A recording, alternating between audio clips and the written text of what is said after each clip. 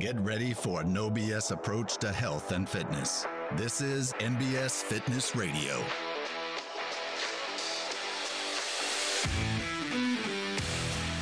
All right, everybody, welcome to NBS Fitness Radio. My name is Keiki Carter. I'm the general manager here at NBS Fitness, and I'm super excited. We have a special episode today. We got a request.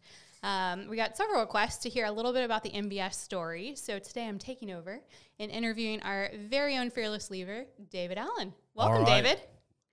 Good to be here. It's good to be on this podcast. On the opposite side of the interview now, yes. huh? Yeah. Right on. Well, welcome. Well, so what I wanted to go over today was just hearing a little bit about your story and kind of the journey of NBS. And so to that degree, go ahead and just tell us a little bit about your health and fitness story, kind of how you got started with that. And yeah. All right. Very cool. So I guess my health and fitness story starts growing up, and we were just an active family. Mm-hmm. I remember my parents, I remember my dad playing softball. I remember my mom doing taekwondo, cool. And really from a young age, like doing all the kids' activities. So doing t-ball, playing basketball. We played, I don't think I played soccer. Soccer wasn't that as big as it is now back then. Played hockey. We would go, we were in Boy Scouts, so we would go hiking and camping a lot and go canoeing and go fishing and skiing. So just a very active family. We didn't, I mean, we did some at-home stuff for sure, but I just recall always going and doing physical things. Cool. And in about 7th grade, I remember kind of like shooting up height-wise. Okay. Because I was always kind of a leaner kid, but I mean, I shot up and was a complete beanpole in like 7th, 8th, and 9th grade. So you weren't always the tallest. I wasn't not tall. It was just like once I kind of hit puberty, I grew up before I went out. I was like a short kid. I was like a normal height kid, and then I became really tall and skinny. Super thin. Yeah, sure. And the reason I can remember that is like people started commenting about how skinny I was.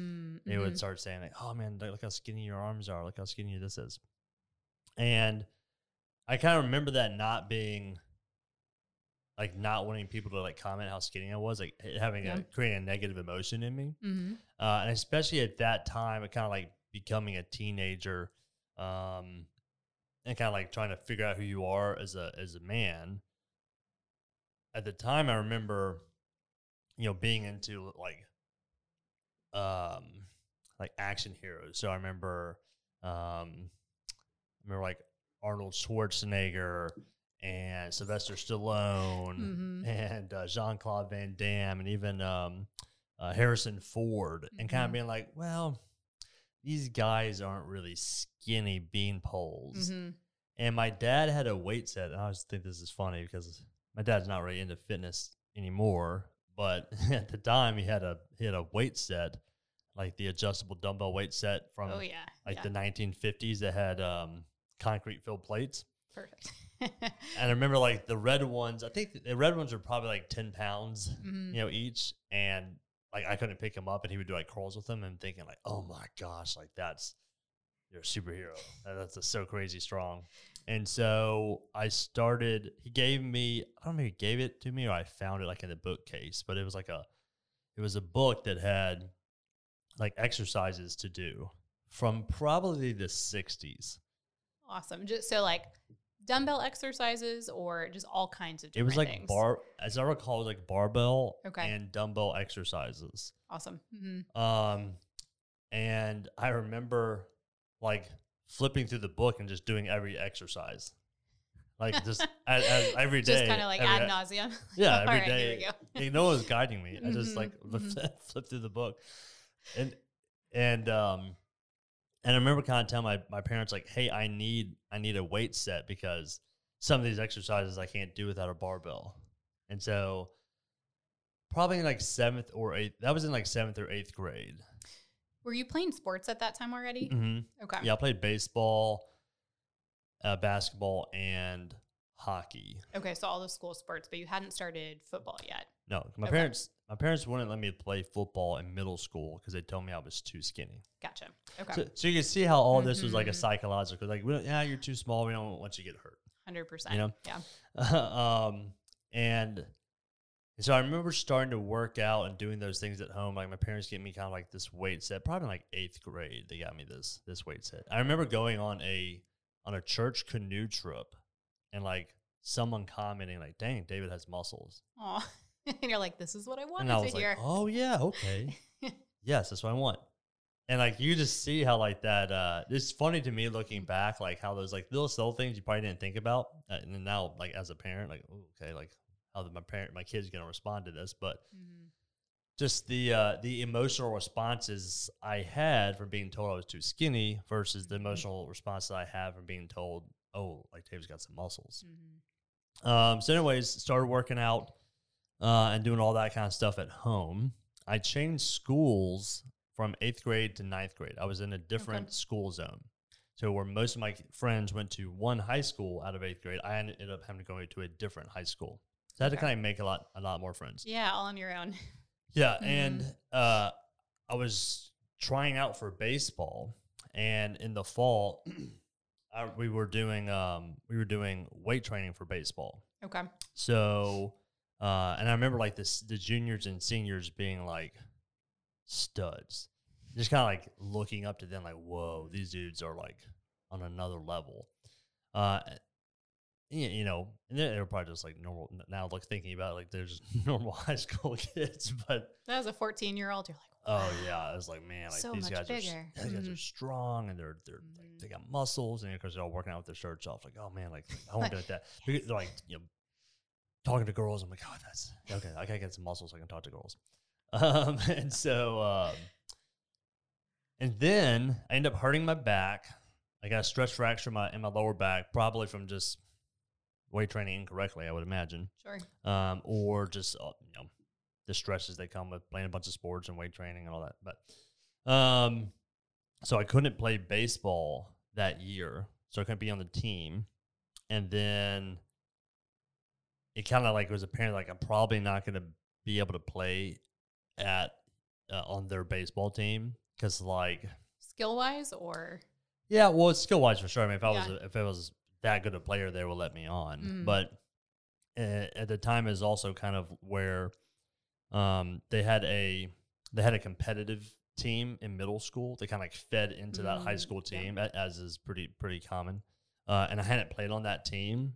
And then on top of that, I didn't get to play my sophomore year. So they already kind of had like there's several catchers. Okay. And so it was kind of like, man, there's like 2 or 3 catchers have been working with these guys, these coaches for multiple years.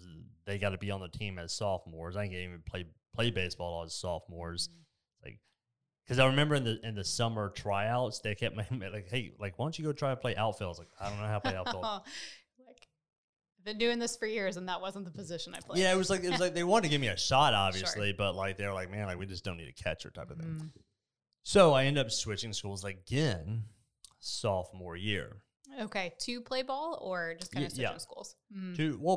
Primarily to play baseball. Okay. And so, and I told my parents, like, I want to play football because this is the only way I'm going to make any friends. You know, I'd already gone through like one school transition. It was like, I need to like play with some other guys like before school starts, so I know someone when I actually go into school. And so they let me play football for the first time sophomore year. And so it was kind of like the combination of like being told I was skinny, getting the affirmation of like having muscles, going to 3 different schools in 3 different years and like having to kind of make new friends at each of those transitions. Because a lot of time, at the second school and eventually when I went to ECS, my third school, like I would go and I go to football practice or go to baseball, whatever it was, band practice, and then I would just go home and lift weights because like I didn't really have anything to do with anyone after school. I didn't have any friends yet, and so I would just go lift weights. And so it's kind of like all those factors kind of just like made me like really love the gym. It's kind of like where I found myself. And again, in sophomore year, I remember like coming out of so I would go to football practice, then I'd weightlift for like an hour and a half after football practice until the coaches would kick me out. They would kick me out of the weight room every day and be like, hey, you got to go home. Mm-hmm. And I remember like walking to my car, and there was some other girls in my grade who I knew them, but they didn't like know me. And they were like, "Oh wow, like David, like you've got muscles." And I remember like, "Yes, okay, like this is another, This is it. all right, another affirmation, Yes. cool." Mm-hmm. And so just like I'm just kind of thinking back on like memories that have like stuck with me along the way, and how it's like for kind of sure. like molded me to who I am. And in football, I kept getting bigger. Through weight training, or just kind of naturally as you got older, you were starting to grow, or both and? Combination of all the above. Yeah. I can tell some really funny stories. So I remember like in probably 8th or 9th grade, I started getting to like Flex Magazine and bodybuilding. Oh, yeah. Okay. And at the time, like I was like, oh, that was kind of my first exposure to supplements. So like in 9th grade, I remember drinking Nitrotech and Celtech, which like were the worst tasting things on the planet and would destroy your stomach. Like they were so bad. So I remember like I'd drink, I don't know why I did, maybe it was in the instructions, but like I drink the Celtech like after, which is creatine. Okay. I drink it like after lunch, and they would like time up perfectly. I'd have to go to the bathroom right after the next class period or something. It's like whatever that did. So Yeah. so I kind of like got exposed to like supplements and nutrition. Mm-hmm. And so, so I started like really focusing on nutrition in high school. What did that look like to you as a high school student, though? Yeah, so some of it was kind of silly. Again, another funny story. I would have 6 eggs for breakfast, or I had 4 to 6, I can't remember. 4 to 6 eggs for breakfast, 2 packets of oatmeal, a glass of orange juice, and a glass of milk every morning. Oh, my Lord. Yeah. And one day I ate it. I went upstairs, just brushed my teeth, and like kind of gagged myself brushing my teeth, and I puked it all up. And into the sink, or just or like wherever. all over? Yeah, no, I think I was like, oh gosh, I puked in the sink or the toilet or whatever. So I was like, crap. All right, gotta go eat it again. So I went back downstairs, cooked it all back up, Killed a dozen eggs and in less than an hour. and ate it again. And it was like 10 minutes late to class, and my teacher was like, "As Mr. V, if you happen to hear this, he was like, David, Mr. Allen, you're late to class. What's going on?" And I was like, "Well, Mr. V, I was eating my breakfast, and then I would brush my teeth, and then I puked it up, and then I wasn't about to come to school without anything on my stomach, so I remade it and ate it again." And he was like, "Okay, that's the most ridiculous story I've ever heard. Because of that, you win and won't get, you don't get a tardy. You don't get a tardy and have to go to detention. Yeah. Just don't do it again, you know." True story, Mr. So, V. so that I remember, I there was these things called Detour bars, which were like protein bars back in the day, and they were the only ones that tasted good. Like back in the day, everything tasted terrible. Now everything tastes good, but and I would eat one between every class period. Or for a while, I ate peanut butter sandwich, like a folded in half peanut butter sandwich between every class period. And so some people like gave me the nickname Detour bars because it was like literally between every class. I would like I gotta get I had to munch eat in a one of bar. these Yeah. on the way there. Or they were also really good for bartering. For what? Bartering. Oh, bartering. Yeah, someone was like, "Hey, David, I'm hungry." I'm like, "Oh, what you got for me?" You know, like, what can you hook me up Kind of with? working an angle Yeah. on it. Yep. And of course, being like a teenage boy, like if a girl was ever like, "Hey, can I have a piece of Detour bar?" I'm like, "Sure, you can." Absolutely. At lunch, I had these like I'd had 2 pre-made Tyson chicken breast, Okay. Like the And frozen kind you heat the up. frozen kind you heat up, and like the dehydrated like Idaho potato mashed potatoes, and then like maybe carrots or something like that. Because I didn't know how to cook, and my parents would cook dinner, you know, but like my mom and dad like never like they would cook dinner, but it wasn't like they weren't about to send me to school with like grilled chicken breast. Yeah. They were like, eat the school lunch or we'll make you a sandwich, type of thing. And so kind of had to learn a lot of that stuff on my own, kind of going. But that was what it looked like. Then after school, I'd have a shake, or after football, I'd have a shake. I'd come home, I'd eat whatever mom made, as much of as I could, and like before bed, I'd have like a calorie shake, like whatever the mass gainer, Yeah. giant bag of protein with whole milk and ice cream. So I ended up putting like 100 pounds on through high school. Yeah. Gosh. It's like all new clothes, so much food. Your poor parents are like shelling out money to I would have to go feed you and clothe you. Oh yeah, big time. I would have to go get like new pants every semester. Oh, holy cow. I'd have to go to like the next pant size every semester. So like I would have we had a uniform, so I'd have like 3 pairs of khakis, And those aren't cheap. I feel like school uniforms are not cheap. I don't know, pretty cheap. Oh, yeah, we were buying that. Good job, Matre. Yeah, so we buy. I don't know. Maybe they weren't cheap. I don't know. Maybe I remember something different. But yeah, I would have to get new khakis every semester. But in football, they kept moving me closer and closer to the line. Okay. Mm-hmm. I never played football before either, like just backyard football, and I was like pretty athletic, but. Like I remember the first day of football, they just said, "Hey, what position do you play?" And I was like, "I don't know." And they said, "Well, you look like a free safety and a wide receiver. Go play that." It's like, cool. What do they do? Like, point me in that direction. Yeah, and so like I remember doing the drills, but I remember like in team practice playing free safety, they would say like cover 1, cover 2, and they would tell like. They told me like cover 1 stand here and cover 2 stand here and cover 3 stand here, but no one ever explained like the concept of what was going on with the different coverages. So like it was just crazy because like I would make these great plays, and then or I would like completely blow it.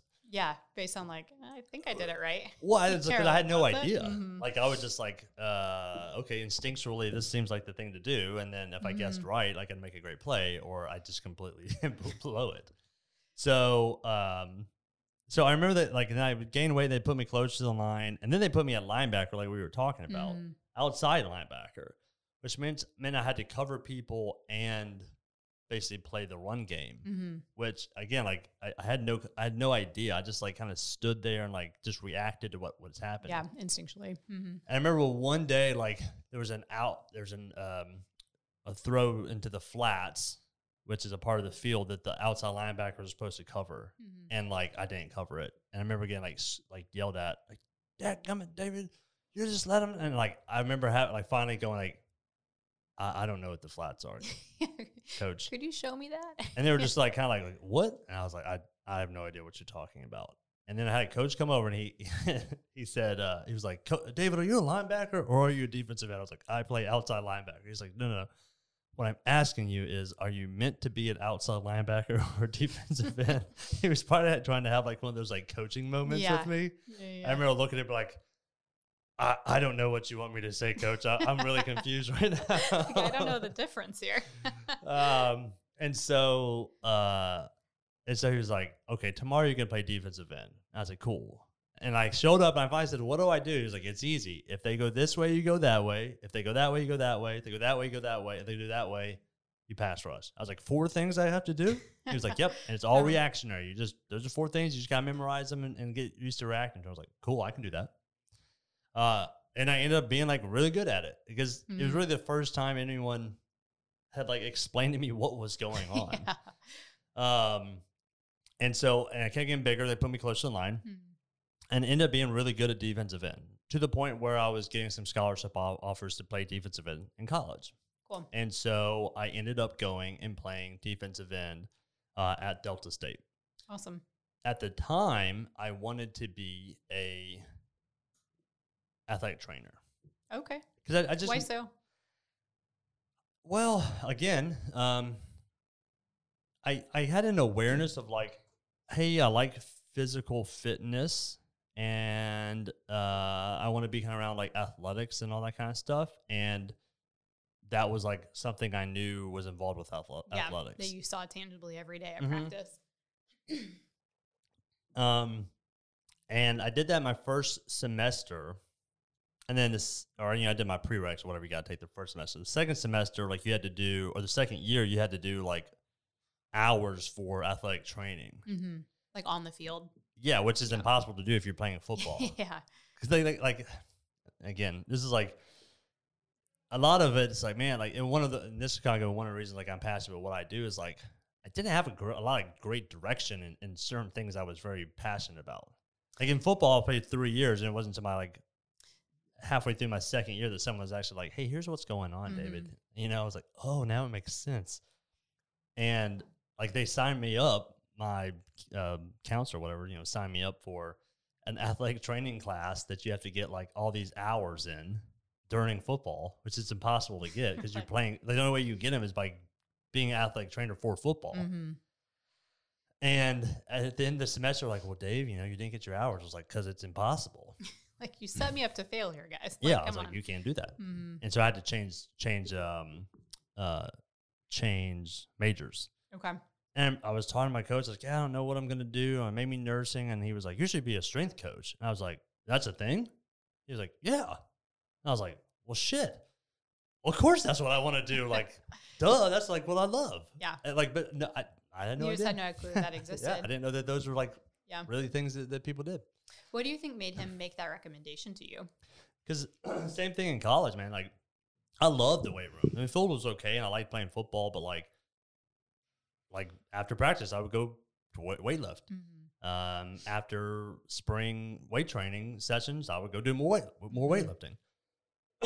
You know, that was where I loved to be, and like I said, that's kind of where I identified a lot. And yeah, and he could just see that, and he was like, "No, dude, you love being in the weight room. Go be a strength coach." I was like, "That's an option." He was like, "Yeah, just go." You get paid for that? Yeah, you know, just kind of like those things. Like, well, duh, yeah, okay, that's what I'm gonna do. Mm-hmm. So then I switched to exercise science and switched my major to exercise science. I minored in nutrition. Okay. So,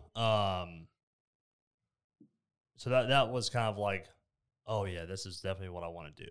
And out of college, I got to go to LSU and was a strength coach down there for a little bit. Awesome. Which is just a crazy awesome experience going from playing at like a small D2 school. I mean, we were a really good D2 school, but it does not compare to like any SEC school. Yeah, not at all. From facilities to resources, staff, you know, all that kind of stuff. I got to see like how things were done at the highest level. Mm-hmm. And so this was your first strength coach position then? Yep. Okay. Yeah, I mean, I like literally left school in May and like went home for a week and then right to LSU like the next week. Okay. And did that for about half a year. Then got an opportunity to come back up to Memphis and run a D1 sports training, which was like a sports development facility. Okay. A buddy of mine, like a private company in Memphis. Mm-hmm. Okay. It was a private sports development facility. Cool. And a buddy reached out to me. He was like, "Hey, I got this position. You want to come up and do it?" I said, "Yeah, cool." So I came and did it. I still wanted to go back into college strength and conditioning, but I needed I made to make a living, and I wasn't making one at LSU. And so I did that for a year, and it was okay, but like the guy who had originally hired me like left 2 weeks afterwards, and then it was like, "Hey, David, you're gonna run this facility by yourself." So I was like the only employee at this place, and you're fresh out of college. You're still new to being a strength coach. Still, I had no idea how to run a business. No idea what I was doing, and I remember the head strength coach and like maybe the operations manager from like their corporate office like came down, and just like I just remember it being like they're like, "Okay, well, he's not costing us any money," because I was just getting paid commission, and they're like, "If he does good, cool. If he does bad, who cares?" And they were like, "Okay, good luck. Like, oh, you're gonna stay. Good luck." And it kind of like that was kind of like the way it went. So I was like, "Man, like this isn't working out the way I thought it wanted to be." I was like, "I'm smart. I'm ambitious. Like I got good work ethic." And at the time, that was like the first time I remember my dad kind of being like, "Hey, dude, you need to like get a freaking career." You know, up until that point, it's like, go to high school so you can go to college. And then that was like, no, you need a career. And so I was like, well, okay, what can my career be? I was like, well, maybe I'd like to go and be a physical therapist. So I left D1 and then went back to school and started taking all my prerequisite hours or all my prereqs that I hadn't taken yet. Mm-hmm. Most of them I had. And then I started personal training at a local commercial gym. Okay. Just as like a part-time gig while you were trying to put yourself through school. Mm-hmm. Okay. Yeah. Semi part-time. It ended up being where I was doing like 30 to 40 hours a week of personal training plus going and taking like a full course load. Because I remember on Tuesdays I had a 5:15 a.m. client, mm-hmm. and then I had a 6 to 9 class p.m. So I started my day at 5:15, and it was downtown. Mm-hmm. So I get home at usually I'd finish class at 9. I get home at probably 9:30.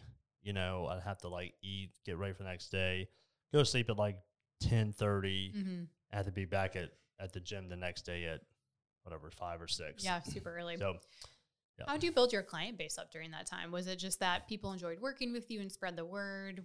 Kind of how did you go from making that part-time to growing it to 30 hours a week? Well, some of my folks I had at D1 came with me, so I kind of came in with somewhat of a client load, mm-hmm. not a giant one.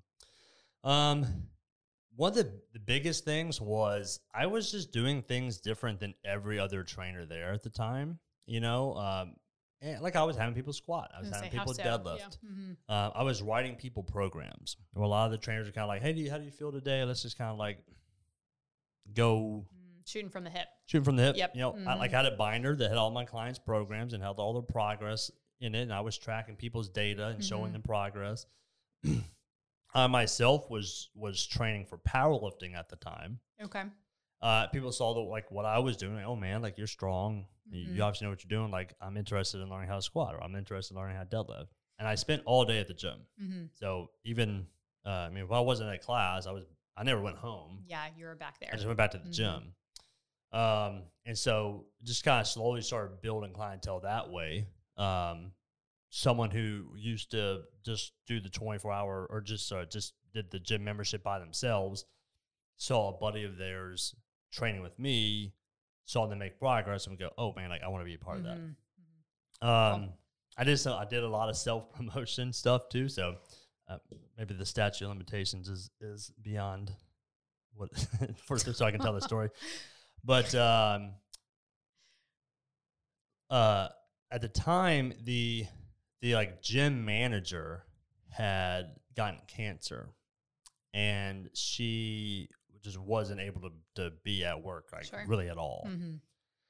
And so and we had to go like into her office and do things from time to time. And I went in there one day and like I just saw like the answering machine was like, "You have 30 unheard messages." I was like, "Oh crap!" Like I knew like when people wanted personal training, they mm-hmm. had them call her, mm-hmm. and I was like, "Crap, those are personal training clients." So I pulled out a piece of paper, I was like, "I'm gonna listen to these messages," and I just took down notes. Yeah, and I was like, "Okay, these are the ones that sound like they'd be good clients for me. Mm-hmm. I'll contact them and get them set up, and the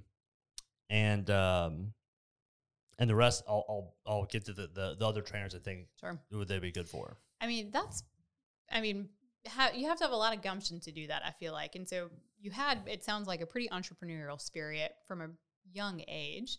What do you think kind of caused that, and you were kind of grew that within you to be like, "Oh, yep, I'm doing it. These are my people"? I don't know. That's a good question. I'll tell you another funny story, and then maybe it'll get my mind thinking some. But at the same time, they had like a board that had all the personal trainers like bios on there. Okay. I don't know, man. Like they make my bio sound like I'm just some random like normal trainer. I was like, that's kind of crappy. So like I got on our computer and like just searched up like David's bio in the files. I was like, okay, pulled it out. I didn't lie on it, but I was like, I'm gonna put my bio on like what actually mm-hmm. my bio is. Yeah. Because it was like more consistent with who you are. Yeah, it was like David has a degree in exercise science and a the CSCS to the NSCA. I was like, that was it. I was like, that's Yeah, nobody knows what no one that knows. is. Like, Yeah, let me they don't actually care. say what my bio is. Yeah. So, and I don't know that got me any clients, but just kind of like I don't know. I always kind of like,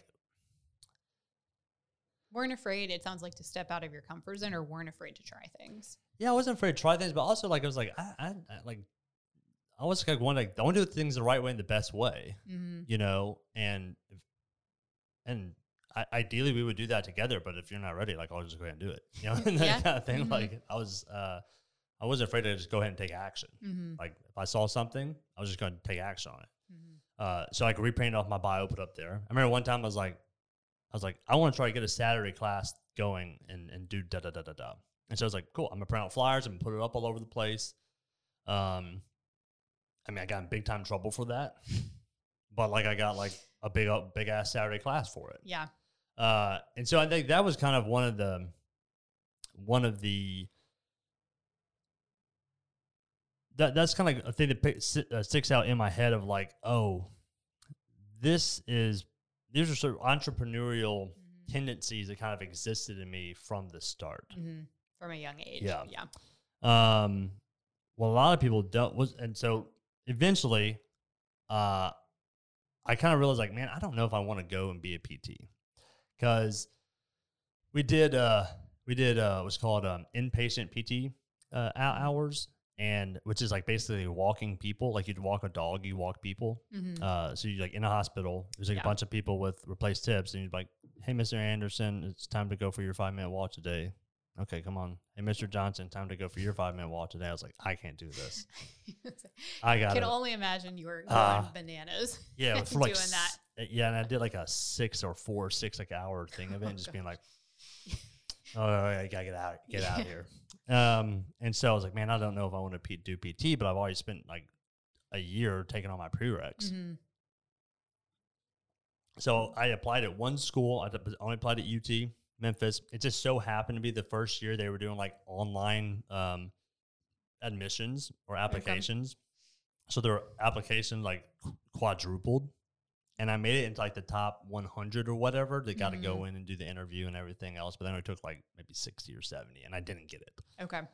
And at the time I was like, I wasn't really bummed. I was like, okay, whew, okay. Because I was like, I was making a good living personal training. I was like, man, like I'm gonna have to go take out student loans. I'm gonna have to do 3 years of not making any money just to kind of come out and basically make what I'm currently making.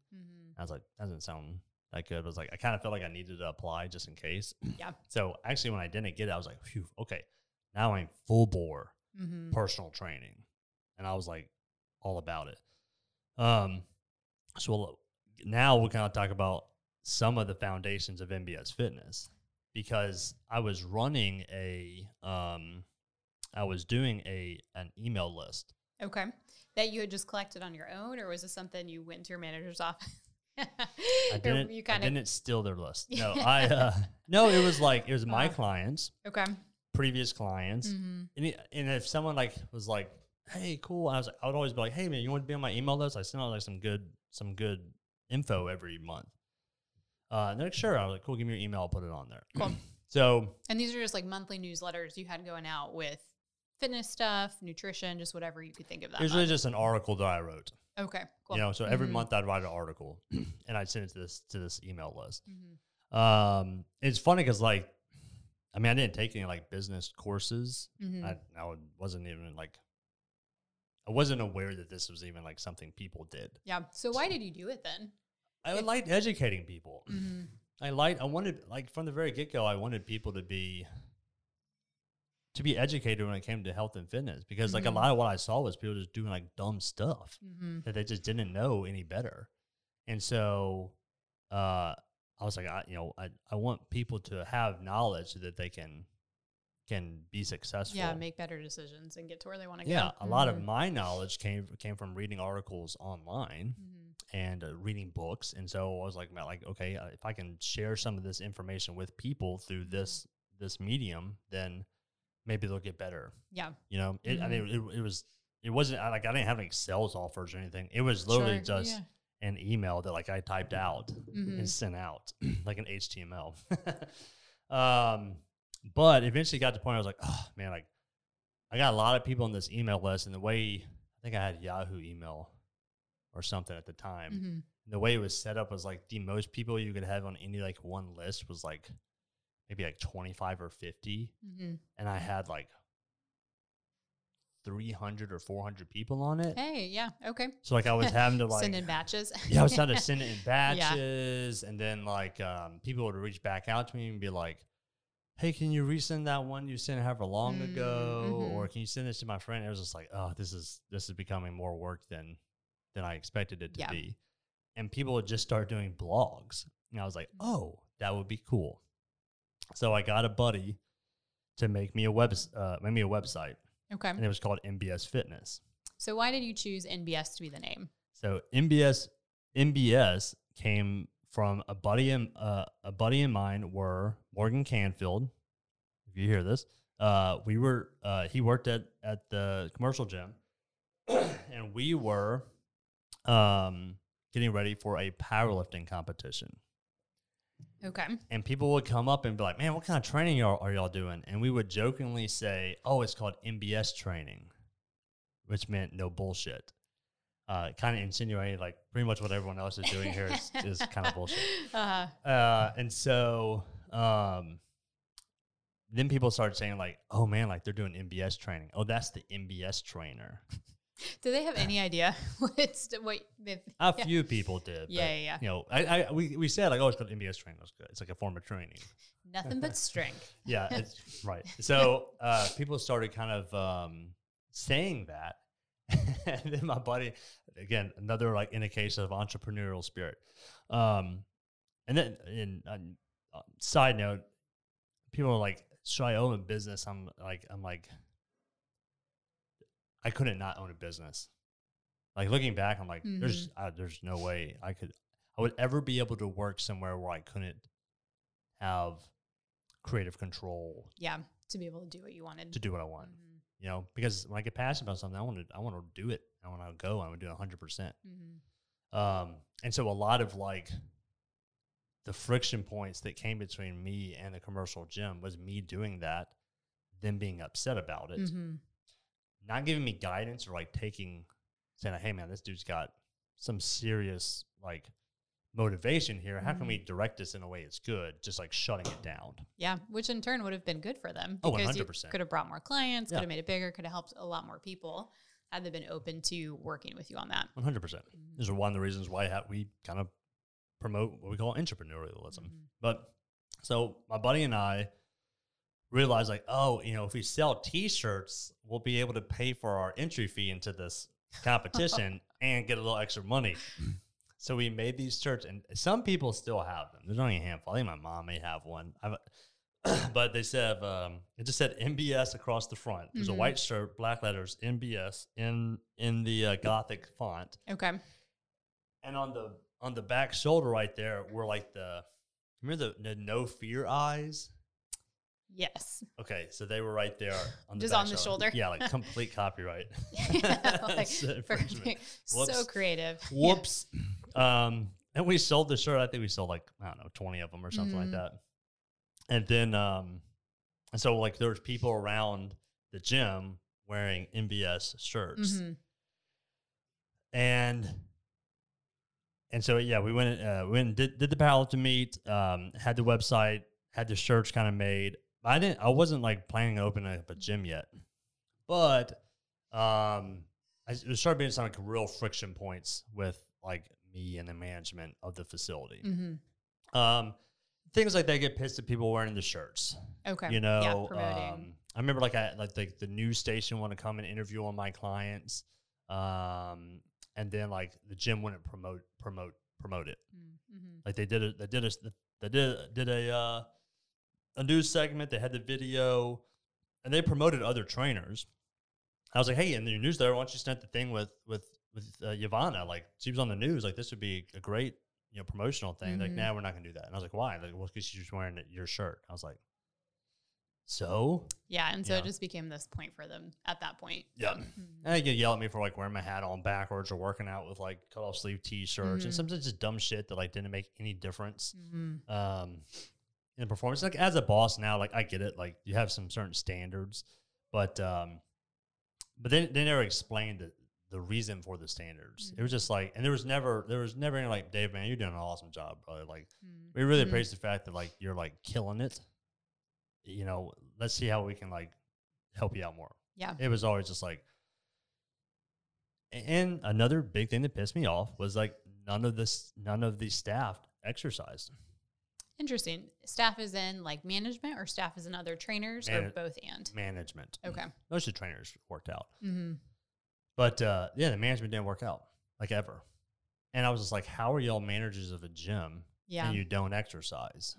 And there was like one lady who was like pretty obese. And she like, and at the time I didn't have much of I wasn't very politically correct or didn't have much of a filter, you know, and she would come down and like make some comment about, you know, David, you know, you can't have your shirt on. I was like, man, F you. Like, don't come, like, you work on the other side of the gym. You come down here 1 hour a week. Yeah. You know, you're never in here exercising. You don't know any of these people. And the first thing you're going to do, and we're sitting here, like, changing people's lives. The first thing you come down is, like, tell me to have an attitude with me and, like, tell me to turn my hat around. No.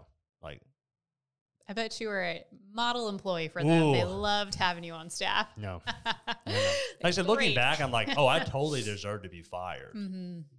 But it also, like, my actions toward them like got me fired 100%. Sure. Their actions towards me drove me to open up a gym. And saying what a good opportunity for you too to see how you didn't want to run a facility. Oh, 100%. And that was kind of like, that was like these, like every day we'd have like kind of or not every day, but every week we'd have kind of like a friction point. I'd be like, man, this is ridiculous. Okay, I'm gonna go find a facility that like is more aligned with the way I think a facility should be run, and the morals and the ideals and that are the foundation for it. Yeah. So at that point, it wasn't, I'm going to leave and start a gym. It was, I'm going to leave and find something that fits better with my ideology of this. Bingo. Okay. So then talk through a little bit, kind of that whole next transition then. What did that stage look like? Well, so it looked like me just going and like applying at some other gyms. And at every one, I was like, nope, this is just like this other gym, you know? And I honestly don't remember if I had the idea or someone else put the bug in my ear, but at some point I was like, okay, I'm going to open up my own gym. Okay. Yep. And it was just like cool, calm, collected. Like, this is the next step. I'm taking it. Yep. It's like, okay, that's what I'm going to do. I think my dad was a commercial banker. And so I remember kind of talking to him like, this is what I want to do. Kind of, what do I need to do? And so he helped me, you know, talk to someone and like learn how to like create a business plan and learn how to find a location and so on and so forth. And funny thing is like the location we found, the guy who owned it went to my other gym and was standing outside the door asking members as they came in about like, hey, do you know David? He's trying to open up a gym. I'm just trying to get a little feeling for him. So like totally blew it for me at the other gym. Yeah, I'm sure their management was not happy there. No. That. No. They like called me into their office and were like, hey, we're canceling your contract. You have 1 week. You're the problem child. And I was whole like, facility. I remember asking why. They're like, because you're opening up your own gym. I was like, okay, that's fair enough. And I asked, good point. okay, well, what about my clients? Like, and they said, you know, we'll offer them a refund if they want to stay with you. Okay. So they weren't opposed to your clients leaving to go with you. They probably didn't like the idea, but you can't prevent it. Yeah. You know, and like 95% of my clients went with me.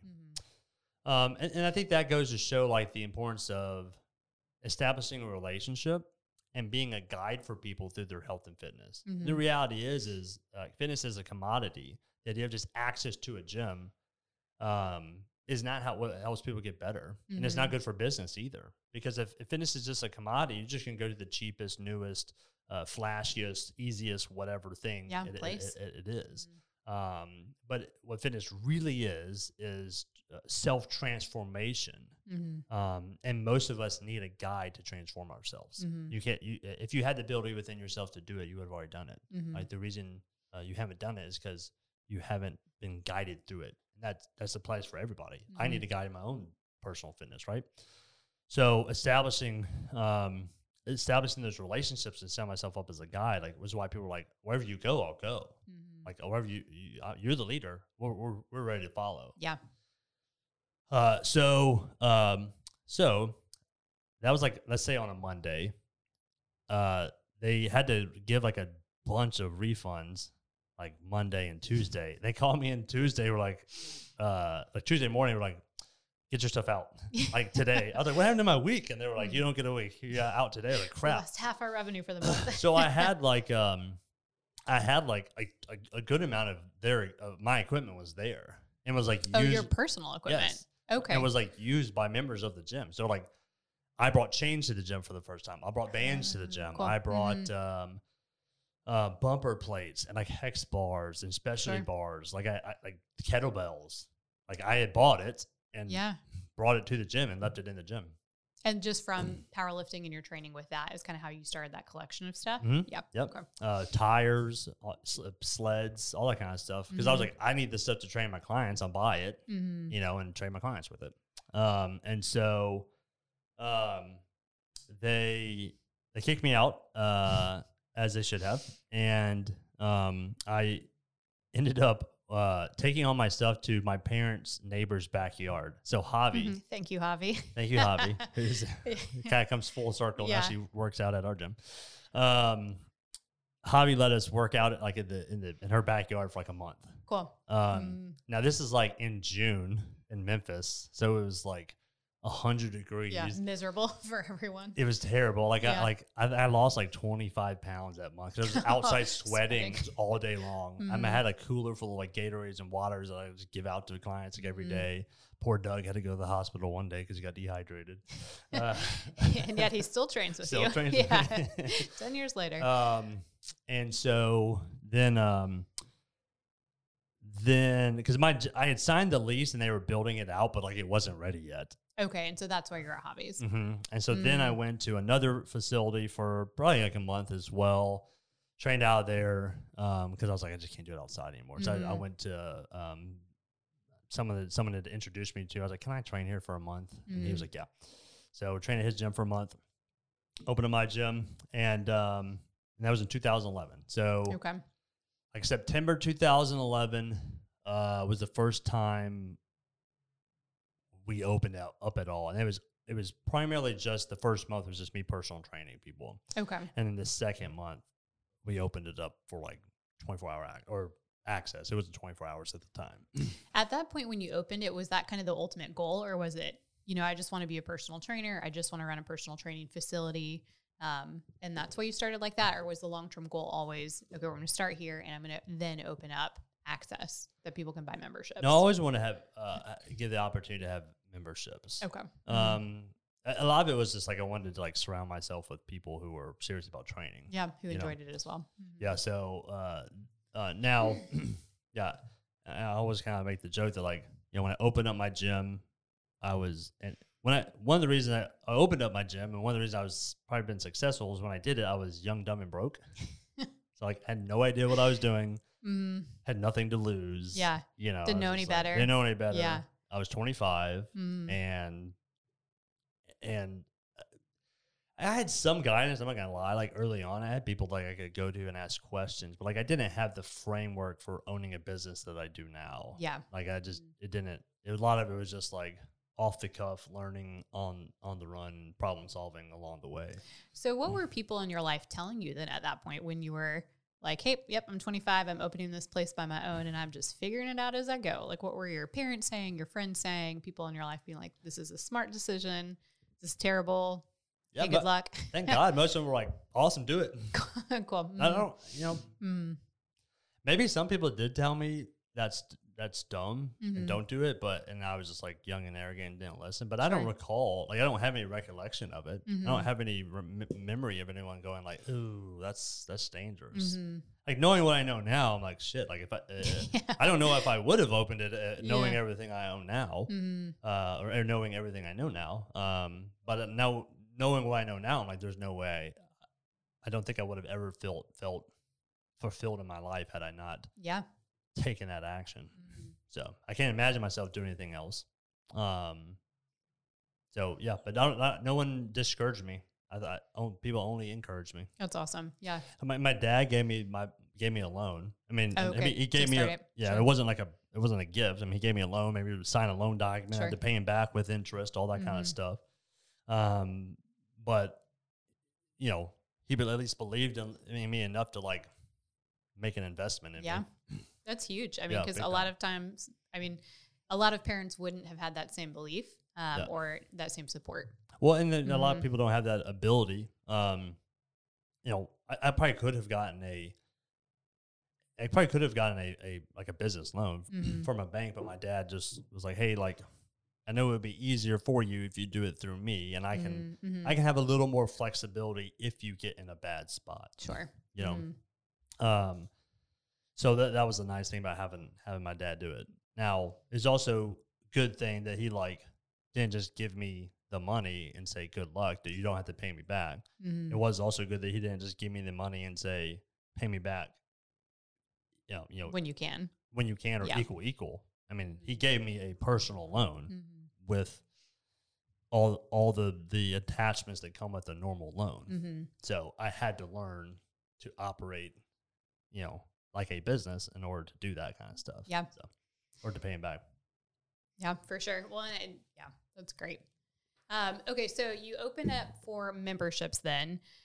Kind of what happened from there with the gym? So you're training clients, you open up for memberships, you're still training powerlifting.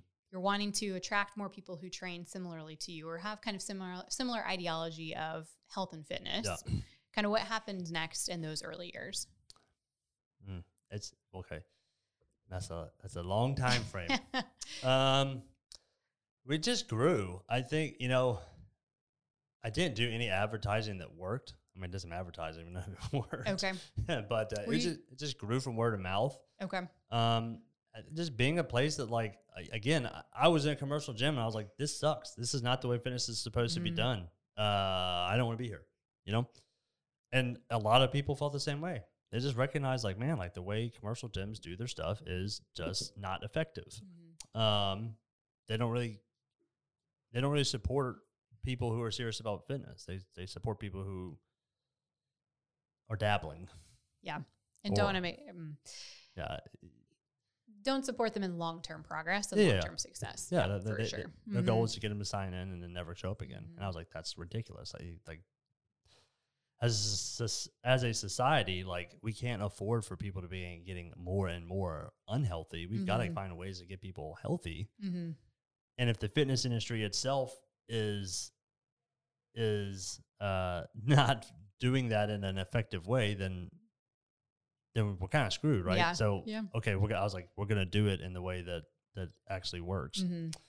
But we grew a bunch.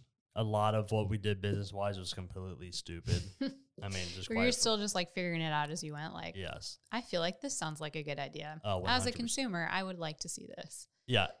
Of all the skills that come with, or all the necessary skills that come with, like, operating an effective business, I think the only one I had was energy.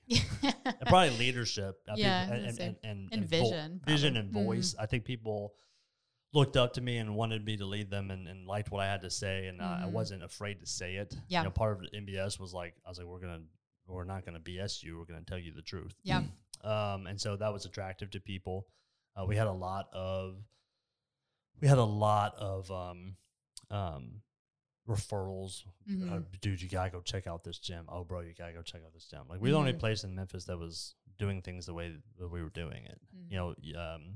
In the gym kind of sphere, you have like the big box commercial gyms. There's gonna be like your Lifetimes, your LA Fitnesses that have basketball courts, pools, everything. You've got like your small box gyms, like your ATCs, your 24-hour access ones are just kind of like basic stuff, super cheap. You had CrossFit gyms at the time. You had some personal training studios, but you didn't have anything like what we were doing. Sure. They encompass kind of all of that and address the lifestyle part of it. Right. Yeah. So we had, oh man, like I said, it's just so many memories and people that can come in and come out and employees, and it just grew and expanded. And then we did it 24 hours, and then we started doing our first set of competitions, and then we expanded the first gym. And I mean, like the first year, we had the cops called on us like at least once a week. Why? And this is a crazy thing. It was so in the building we were in, it was split down the middle with the wall. Okay. And the property management company was on one side and we were on the other. So we were in this exact same building as a property management company. Yeah. They were awesome. They didn't care. I mean, we were blaring loud music and dropping weights and doing all that kind of stuff. Being 25. Yeah. And they would come over and say, hey, it's a little loud. You mind turn down? Like, sure, no problem. The building beside us would call the cops. They would call the cops. The cops, they wouldn't call us. They just call the cops. Cops would show up and like, hey, we got a noise complaint. It's a pretty cool gym. I'm like, what do you do here? Yeah, they're like, oh, cool. Let's get signed up. Like, so like multiple times. Come on. Cops Keep calling them. Cops would come over and then they would get signed up. You get 3 new members. Yeah, That's it's awesome. hilarious. Is this all in the building next door? Okay. Yep. Cool. So yeah, so it just grew and expanded. So we went 24 hours. I mean, the first one of my memories is like that first 3 months. We were open 8 a.m. No, 6 a.m. till 8 p.m. Monday through Friday, and then like maybe 8 to 4 Saturday and 12 to 4 Sunday or something like that. It was 86 hours a week. I just remember that. Okay. And I worked every single one of them. Oh, God bless. Yeah. So, yeah, you were just opening the gym in the morning, closing it up at night, training clients in the middle. Yeah. Just always there. Yeah, a little the grind story that people like to hear. You know, it's funny because like as a business owner, you're always being looked at like the snapshot of where you are currently. You know, and some people do know the whole story. No one knows the full story, and no one experienced the full story. And that's one of the things, like as an entrepreneur and other business owners, like I can only have these conversations or I can only have the emotional and mental connection with someone who owns a business. Like even my wife, though she like has an understanding, she doesn't know. And so she can't, you just can't know until you've done it yourself. Yeah. And so you put in the hours and do the grind and But that first 3 hours, I worked 86 hours a week, every single week. Opened the gym at 6, closed it at 8. What made that worth it to you? I was just passionate, like to the ultimate degree. Yeah. And it was hard. I mean, don't get me wrong, but like one of the things that made it doable was I was single and wasn't married and having kids. Sure. So I mean that obviously makes like it a lot easier. Factor number 1. But also that's also probably a bad thing because I shouldn't have been doing that. I should have figured out a way to like level up and get that done. It honestly allowed me to be a little bit of a, I'm trying to think of the right word. It allowed me to be lazy when it comes to working smarter. Because I was like, I'm willing to work hard. Yep.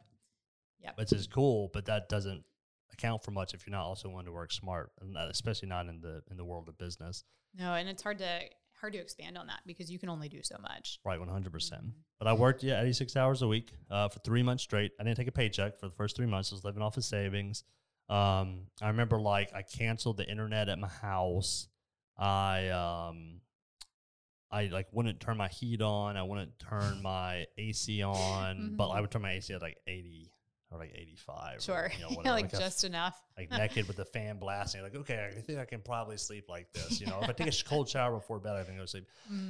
And not that I was like, I mean, I was bootstrapping it a bit, but I was just scared to death because like from the very get-go, everyone was just like, oh yeah, like most businesses fail in the first 3 months. I was like, oh crap, like I got to do everything possible to save as much money as I can these first 3 months. So like every dime the business made, like just stayed in the business account. Okay, cool. Like, and you know, was eating, you know, like college meathead food. So I was, you know, tuna, white rice. Yeah, just the cheapest stuff you could get. Basic, white like bagels. Super easy. Yeah, super easy stuff. And then after 3 months, I remember like I traded someone like a membership to like close the gym down like a couple nights a week. Okay. So Yeah. you hired hired my your first first employees staffer. were Mhm. like, I can't remember if I had other trainers there or not. I don't think I started in the first 3 months, but like soon there, like I had some other trainers Mm-hmm. and was was like trading out membership for closing the gym down. And it was like 6 to 8. If you just Okay. close the gym down so I can like get 2 some sleep. hours.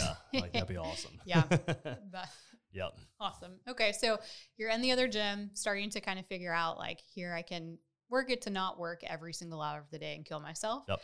How did you get to being in this building and kind of the next chapter of the journey for MBS? Yeah, so we just kept growing. I kept learning as a business owner and growing, and I think one of the I don't know if it's skill set I developed, born with. I'm not sure, but I've always felt like I've been pretty good at problem solving and enjoyed it. And it may just be that like when you are the business owner, like the problem it ends up with you, so you're gonna have to solve it at some point, right? But I just, like I said, I just kept kind of growing and learning and, okay, well, this is actually a better way of doing this. Okay, this is actually a better way of doing this. And, just kind of growing and doing all that stuff. And so, the business grew in all areas. It grew in clientele. I remember the first time we got to 100 members and being like, oh my gosh, this is milestone. crazy. We have 100 members. Oh my goodness. I remember, we grew staff. So we had more staff coming on. We had more trainers. We had managers and front desk staff, kind of like now kind of filling a lot of the roles that I was once done solo. And we just grew. I said in maturity as a company. And so one day I went out back and I just saw that this building had a for sale sign on it, and I knew the property owner also owned this building. I was like, man, y'all selling that building? And they were like, yes. I was like, and I always thought, man, that would be such a cool gym because it's got 2 giant bay doors in the front and the back. And I just remember like, that would be so cool. You'd have like the giant glass in the front, so you'd have all this natural light coming in. You have the bay door in the back that you can open up. We had a side bay door eventually in the other building, but the lights were like straight industrial lights. We had a couple of skylights in there, and it was like, it was not bad if it was sunny, but if it was like if it was overcast or later in the day, it was like dark. Some people were like, oh, I love it. It's a dungeon feel. It's like, that's cool, but like I'm in here all day, every day, and like some light would be nice, So members who have been here since the beginning, like have told me before, like back in the dungeon days in the dungeon gym. Yeah, it definitely had the dungeon feel because it was just like dark and damp and like it was not well lit. And I remember that was like one of the things I was like, make this thing bright. Yeah, put all the brightest, as many lights as it'll fit, and make it bright. Give me sanity. And the colors in the other gym were black, red, and gray. Okay. Which were cool, but one of the reasons I went with orange was like I looked up like what's the most energetic color, and like bright orange is like the most energetic color. And I was like, gotta do something like energize this up, because like literally in the other gym, like I would be like, I'm like getting depressed because of the it's like so dank in here. Like just because like it's dark. Well, in the last like 2 months, one of the lights went out, and I was like, I'm not replacing that light if we're moving out in 2 months or whatever. Come and train with us, guys. Isn't like this inviting? So like in the back corner, it was like literally just complete darkness. Oh, Like whatever outside light was there was like what lit it up. So that was pretty funny. You send clients who act up or don't do their squats right. Some people love it. Like, I love it in the dark. I was like, you can't even see what the weight plates say. So, but yeah, so he was like, yeah, we're selling it. I said, okay, well, if you let me out of my contract, I'll buy it. Cool. And so, bought it in 2000. Actually, bought it in 2015. But there was a company in here that had a lease on it to finish out. So I bought it. They finished out their lease. Then we moved in here in May of 2016. Cool. Okay. And then so at that point, you were still 24-hour, still doing personal training. Kind of what was the state of the business at that point? So just doing those things. Did you have any other foresight into what you wanted to do? Or was it we're happy doing this and we're just growing, so we've got a bigger space now? We were doing 24 hours. We were doing personal training. We were doing custom programming and nutrition. I think at the time we had a chiropractor who would do some stuff on Saturdays. We had a massage therapist who would do some, like, she would just like set up her massage table like in the gym. Cool. You know, and work on people. Yeah. And so we built actually these 2 rooms to like house the massage therapist and the chiropractor. Cool. So I knew like that was one of the things I wanted to do. But yeah, I think that and we would do competitions. I don't think we didn't have any group trainings. At one point we had like a boot camp thing that we did for a little bit. That kind of died out. So we didn't have any group training at that time. But we moved in here, and yeah, it was more kind of just like, okay, like we're leveling up, like not that we're becoming more commercial, but it was just like we're becoming more professional. Sure. You know what I mean? From like bartering, like if you close for 2 hours, I'll give you a free membership. Yeah, like that. Figuring out how to have staff, learning how to just run a business the way like businesses actually have to operate to like be successful. Yeah, and provide a good, solid experience across the board for people. Yeah, one thing that I tell other business owners, like, hey, martyrdom's not a good business strategy. Yeah. You know, your clients may love it, but they're probably not going to like it when your business goes under. Yeah. So just learning learning proper ways to like price things, to pay employees, to structure different aspects of your offerings and everything. Just all kind of things that really kind of come in here. We just kind of started leveling up and learning. And one thing, so funny story, or next kind of big MBS moment was Angie of Wolf River CrossFit reached out to me and said, hey, I'm thinking about renting out your old space, and was just kind of curious about what you thought of the owner and the management group and all that kind of stuff. And I remember being like, I don't know if I want like another gym opening up right beside my gym. Now, she was CrossFit. She was CrossFit. I was like, I don't know if that's a good idea. And we had also kind of had the idea of opening up, eventually doing CrossFit, because we wanted to support kind of like all the iron sports, and the CrossFit was one of the ones like we hadn't been really supporting at all. Yeah, and you're still powerlifting then at this point. Yeah, so I powerlifted for about 10 years in total. I did 2 bodybuilding competitions in between there, and then before I powerlifted, I did like a brief stint in powerlifting. I did some powerlifting, I did bodybuilding, I did strongman, I did Olympic weightlifting, and I did an endurance race. Then I stuck with powerlifting for about 10 years. Okay. And then I did one bodybuilding show like in the middle of that. Yeah, I was still powerlifting at the time. And then so Angie called me up, and I was like, why don't we talk? So went and talked to her, and you know, she was dealing with a lot of the struggles that come with being a business owner. Yeah. And she was trying to figure out like how to kind of grow her business. And I was like, it's probably better if we combine forces versus be separate forces right beside each other. Sure. And so we had the conversation, and actually worked out where we brought her over to MBS so she could run our CrossFit. Cool. So you essentially bought Wolf River CrossFit. Yeah, we bought Wolf River CrossFit, brought Angie on board, and then started running CrossFit here. Cool. So, go ahead. Well, and great decision, but the first year was rough. Yeah. So talk a little bit about that and kind of what it has evolved to now. Yeah. So I think Angie and I had the same passion for helping people and wanting to build health and fitness as a transformation for people's lives, so they could be healthy and be happy. So we were on the same board with that, and we were on board the same as like we needed to have a secondary space,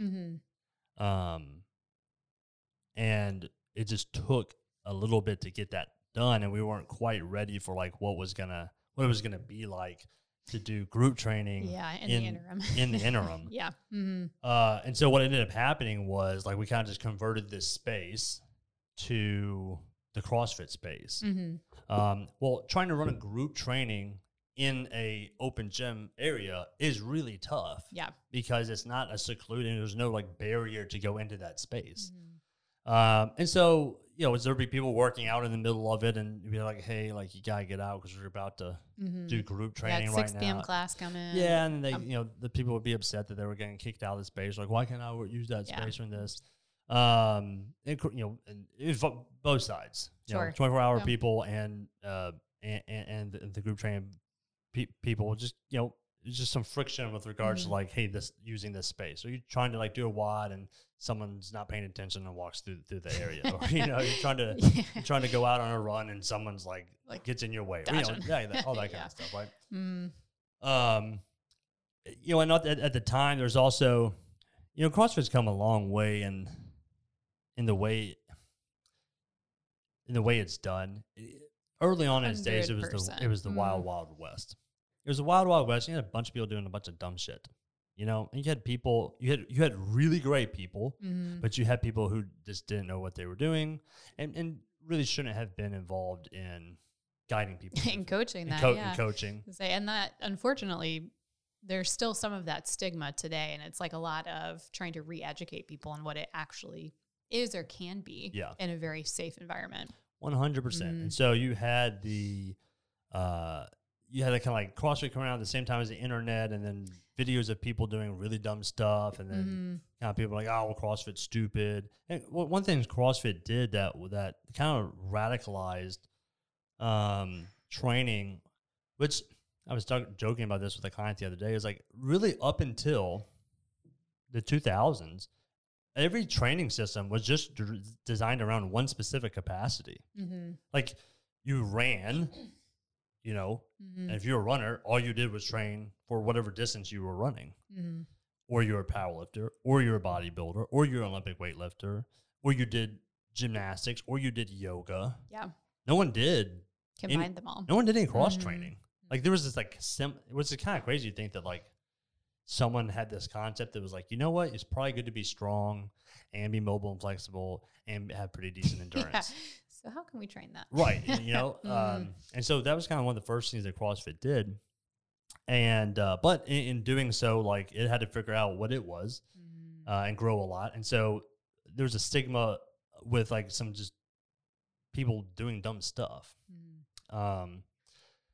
And likewise, like if you're a solo capacity, like athlete, like if you're just a powerlifter, just an Olympic lifter, just a bodybuilder, or whatever else, then like and CrossFit also came out like super arrogant.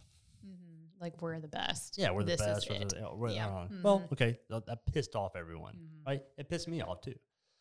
Their original way of doing programming was also kind of stupid, which is like complete randomness, just throwing stuff on the board and like randomly do it, and you know, tear your calluses no matter what, or like get injured or get rhabdo. Yeah, you know, but it was a pendulum swing away from the commercial gym, sit on a recumbent bike and watch Fox News. Yeah, you know what I mean. So like it was the pendulum the totally opposite way of extremism, right?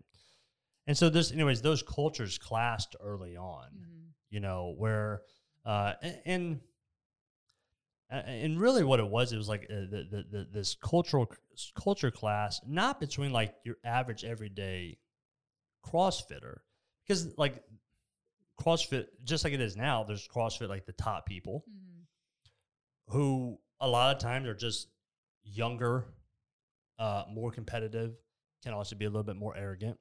You know, and that was kind of what people saw. And there's the ones that tell you, oh, you know, and there's the, you know, the Glassman could get like all hyped up and be like, well, CrossFitters should be able to go in and win any bodybuilding competition or win a powerlifting meet, and just say stuff that's not true, right? But you also had your CrossFitters who were just people looking to be fit and healthy and not necessarily trying to compete on any level, you know. And they're just like, oh man, like, this is awesome. Like, I'm pushing myself. I'm doing hard things I never thought I could or would do. I'm doing them, and I'm building confidence, and I'm feeling better, and I've got a community, and then, all the positive aspects of it. So there was a bit of a culture clash on the early end with some of the more competitive strength sports athletes, kind of like looking down on some of the some of the CrossFitters, and some of the CrossFitters kind of being like, the ones are so stupid, they're screaming and they're deadlifting and all that kind of stuff. At the time, I was powerlifting. So like I was seeing, and I had originally started off like with the CrossFit's kind of stupid mentality. Okay. But as CrossFit developed and I matured, I kind of saw the benefits of it, and went and decided, hey, like this is something that actually fits in line with what we're trying to do as a business. Side story, if we don't have time for this, you have to share. Will you please tell the story of you getting your level 1, doing the workout as a power lifter? Yeah, so I was like, in order to open up a CrossFit gym, you have to get your level 1, which is their like certification program. So I went to do my level 1. I was like 285, like the biggest I'd ever been powerlifting, like just huge, big dude, and with no conditioning whatsoever. And the workout we did was 21, 15, 9 thrusters and burpees over bar. And like, and the workout was 95 pounds. And like being a powerlifter, I was like, well, I mean, 95 pounds is kind of light. I think I can do 130. And they were like, just pick whatever weight you think you can do. So you put more weight on the bar? I put 135 on the bar. And just for reference, in case you don't know, a thruster is where you do a front squat, stand it up into a push press. Yes. Yeah. I had not been exposed to any CrossFit, so I had no idea how to pace yourself, strategize, or pace myself for that workout. So I did 21 unbroken thrusters. Oh gosh. Maybe it wasn't even, I think it was just burpees. I don't even think it was burpees over bar. And then started doing my burpees, and I think I got through like the first 15 of the burpees was like, oh shit. This is not okay. This is not okay. I'm going to die. And then finished out my burpees. And then there was like, of course, the set of 15 that like, I just sucked at. I should do 5, and I put the bar down like 5. And so, like everybody in the class finishes like a good 5 to 6, 7 minutes before like I finish. And I'm just like sucking air, like plopping on the ground, like dragging myself up, plopping on the ground, dragging myself up. And then of course the coach is like, all right. They're all trying to cheer you on. I'm sure. Like, come on, David. Like he wasn't even trying to cheer me on. He was just giving me complete hell. It was just like I can't remember what he was saying, but I remember like laughing and also being like, this sucks. Everyone's staring looking at me. Like, humbling. So yeah, died in my first level 1. So all of us kind of coming around. You got your level 1, brought CrossFit in, and then ultimately though built the building in the back. Yeah, that was kind of the game plan the whole time. So we knew like, hey, we need to have a separate building to do our group training in, and so it took longer than we thought it was going to take. Sure. So 2018, January 2018, we went through September of 2016. Through the end of that, and then all of 2017. Then started building the building at the fall of 2017. Because the idea was like, originally I think we were trying to like, hey, in 6 months can we make this happen? Ended up like taking a year to like get everything in place to start making it happen. And it started making it happen in like September, October, and then it was ready by January. Cool. Okay. So 2018 built the second building and started doing group training out of that. Cool. Yeah. And so at that point, then you had 24-hour in this front building, personal training, custom programming, still doing nutrition coaching, and now the addition of CrossFit kind of in its own separate space. Bingo. Yep. So then at that point with the business, kind of what was your vision for what MBS had then evolved into and where you wanted to see it go? Well, it's hard for me to remember exactly what my vision for it at that time was, but I wanted to be a comprehensive place for people to be able to reach all their goals. I wanted it to be a place where people could explore fitness over their lives, and with the recognition that in my own life, I kind of realized like, man, I'm gonna have to take a step back from like this competitive powerlifting for a bit. My body was really beat up. So yeah, what was the onus for that for you? My body was realize just that? getting like really beat up. Like my knee, I couldn't ever squat 'cause my knee was killing me. I had torn my rotator cuff and my labrums. A bench press was hard. Did you guys have kids at that point? We were trying to have kids. I had time to come off testosterone. And so it was just kind of like all these things together. I got into my heaviest weight and felt terrible. I was like, man, I feel like, which was a real big shock to me because I've been an athlete my whole life. And I just remember trying to go upstairs or trying to get up off the ground or whatever thing. I was just like, I'm just fat. Like I'm not, I justify it. I'm like, I'm a big, strong guy. But like, I'm just kind of fat. Like I'm not an athlete anymore. I was like, crap. I think I was like probably 30, 2015, I was 30. Yeah. So you old. Yeah. So I was like, man, like I'm, or whatever it was, 8 years ago, 10 years ago, I was pretty daggum athletic, and now I just feel like a fat guy. So, anyways, I recognized in myself, I'm gonna have to step back from like this competitive powerlifting for a little bit, but fitness has always been part of my life and something I'm super passionate about, and I want to be fit again. I want to be an athlete again. Like I took this competitive powerlifting to the place where it was going to go at the time, and I just needed to shift. Yeah. And that's kind of what I wanted for the gym as well. I wanted it to be a place where people could explore fitness across their whole lives. And they could be supported and guided through all of that.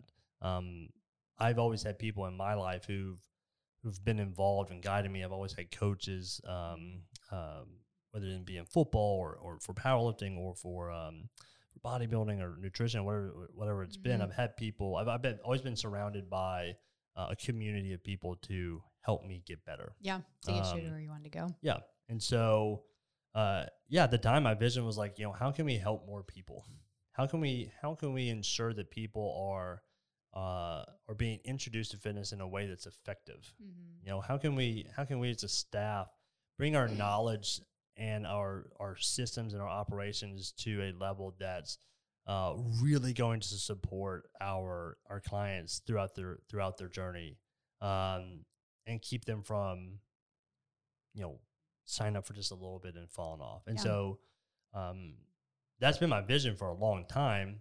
We're just continually evolving and getting better at it. Yeah, how you implement that. So at the time, I think we had like the recovery room, because like, man, like one thing people could definitely use some more of is like recovery and some injury rehabilitation or prehabilitation or whatever it would be, and like adding that next step on. Sure. And a lot of it's just been like, improving systems to continue to be better at that goal. Yeah, to better help people with that.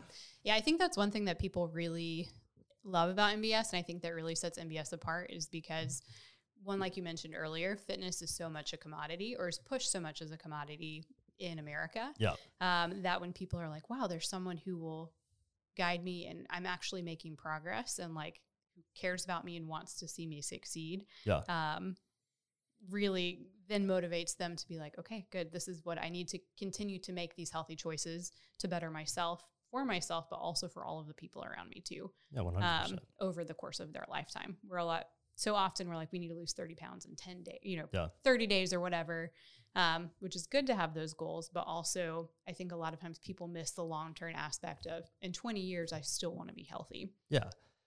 And this, one of the benefits of being in this industry is we get to see it all. Like we get to see what happens to that person who comes in and is just looking to lose 30 pounds in 6 weeks or whatever it is. And like what happens to themselves physically, mentally, and that constant cycle of like on and off, feeling good about yourself and bad about yourself and good about yourself. We get to see what happens. Like, okay, this is this client who came in who's 6 years old and never exercised. You know what I mean? Here's this client who came in at 6 years old and exercised every day of their lives. And we get to see that giant contrast, right? Yeah. And so recognizing that, we then get to kind of like understand like the psychology behind, well, what's it really going to take to help these people get better? And we get to implement that, and we see it in our own lives. one thing that's kind of come full circle for me was like when I first started, I was a single 25-year-old, and now I'm married with 3 kids, 35-year-old. And so I'm seeing like a lot of things I said or suggested at that point, like weren't necessarily the most realistic things for someone like now in my situation to implement. Yeah. But the other side of that is I'm 35, married with 3 kids, business owner who is still implementing fitness in my life, and so now I can help guide people better through that. I can look at someone and now I can look at that person and say like, it's one thing when you're 25 to tell someone who's 40, like, hey, you need to train 3 days a week. Like, I can't because I got that. But now it's like, no, you need to train 3 days a week. And you can do it. I know I'm doing it.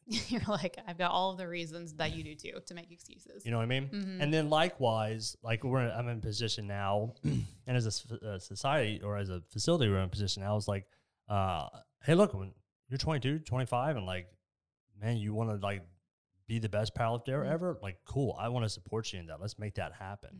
But I've also seen across like my years that like for most people, that's only about 3 to 5 years. Yeah. And then something's got to happen after that. And one of the things that breaks my heart the most is that I've seen so many people come in as powerlifters and leave as people who don't exercise. And I like the psychology behind that is something I've kind of thought through and talked to people and kind of tried to figure out. But that I don't want that. Like you need to flip the light switch on and start exercising now, and it doesn't stop to the day your heart stops beating. Yeah, you know what I mean. How you do it can be totally different. There's going to be periods of your life where like, yeah, you want to train 3 hours a week. You want to be competitive. You want to do bodybuilding. You want to be a competitive strength sport athlete or competitive CrossFit. Like, do it. It's probably unrealistic that you're going to be able to do that forever. Yeah. That you're going to be a competitive athlete for 50 years. That's probably just not realistic, right? So creating an environment and a pathway for people to do that and then do something else. Or to find fitness in if you're in the craziness of your life, if you're in the toddler years where you got the kids, you're driving your kids around all over the place, like there's not a whole lot of room and capacity for you to add much to that. But you still owe it to yourself and to your family and to the rest of the society to take care of your health and fitness and figure out a way to do that. But there may come a time where that backs off a little bit and you may decide, I want to do a powerlifting meet. And you should. And see, that's where I see most people kind of being exploring that. It's like either on the back side or on the front side of that like crazy 30s. Yeah. Like they're either doing it in their 20s or they're doing it in like their 40s or 50s. Yeah, when kids are out of the house. For the first time. I wanted you to be able to explore that here at MBS Fitness.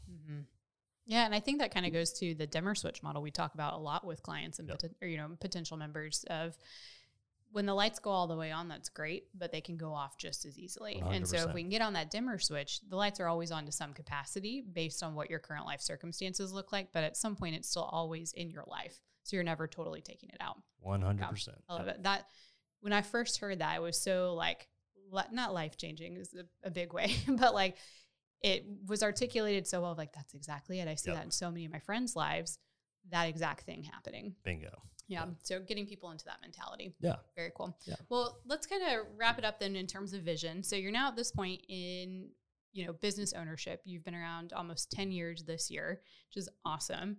The business has definitely evolved since you first started. Just this last year, you kind of came out with your vivid vision for the next couple of years. Do you want to add anything or kind of share a little bit about that, where you see MBS going in the upcoming years? Yeah, for sure. So the vivid vision is just a mental exercise to kind of really like put into clarity, where do I want to see the business going over the next 3 years, and to kind of like paint a vivid picture of that.